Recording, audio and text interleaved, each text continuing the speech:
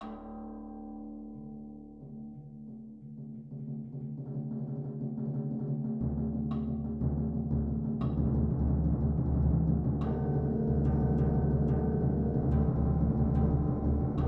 Fair Folk of Gideon Pin the Tail on the Donkey by Keith D. Jones.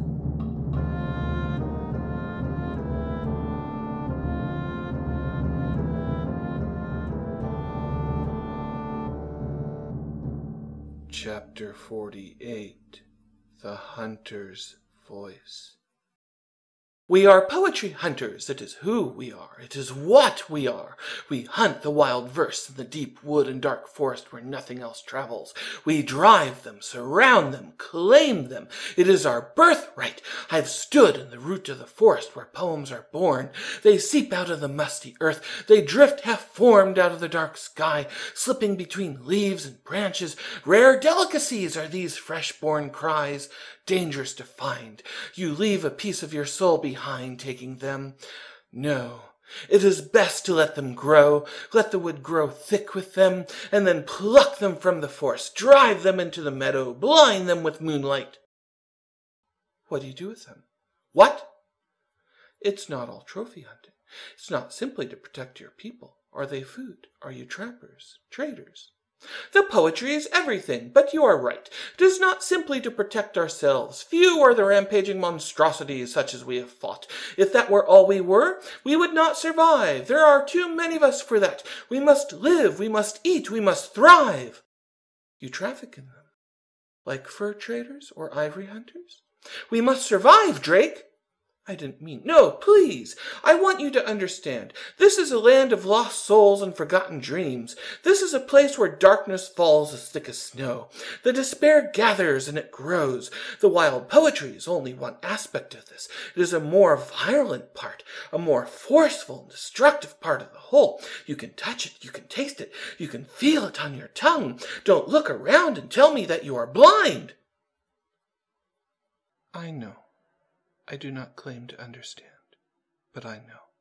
Left unchecked, the poetry would grow as thick as the trees. It would overwhelm the wood. It would destroy the land. What we do because we have to. We do because it is what we are. The traffic, as you put it, allows us to focus on the hunt.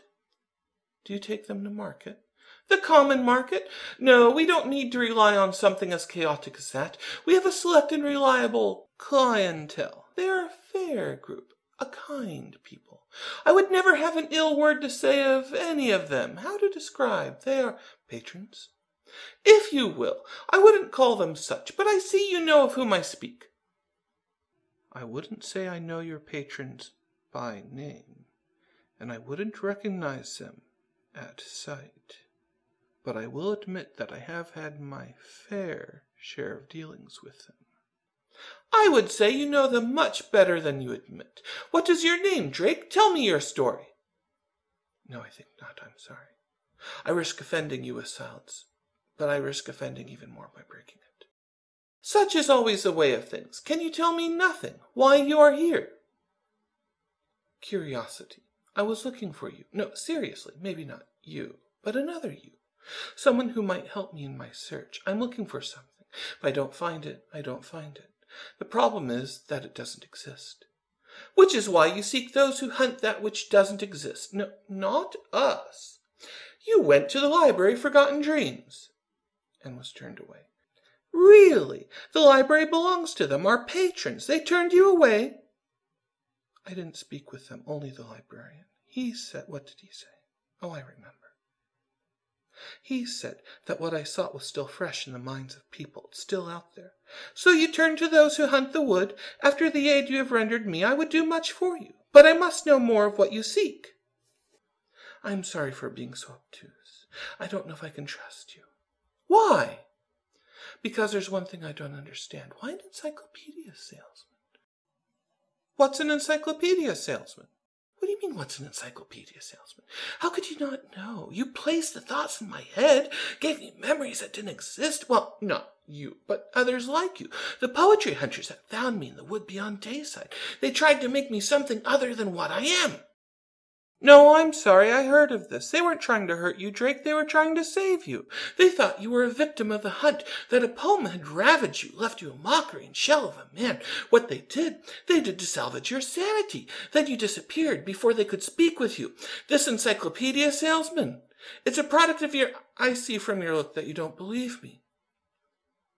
Deep in my heart, I'm an encyclopedia salesman. Is that what you're saying? No, it's a way to protect you from chaos. They sought something stable and boring in your mind. To shield me from ecstasy. After a fashion. Come with us back to Dayside. You can ask them yourself. They will answer. You are a natural-born poetry hunter, Drake. They will answer you anything if you would but stay with us. Let go the ghosts that haunt and chase you. Join us in the hunt.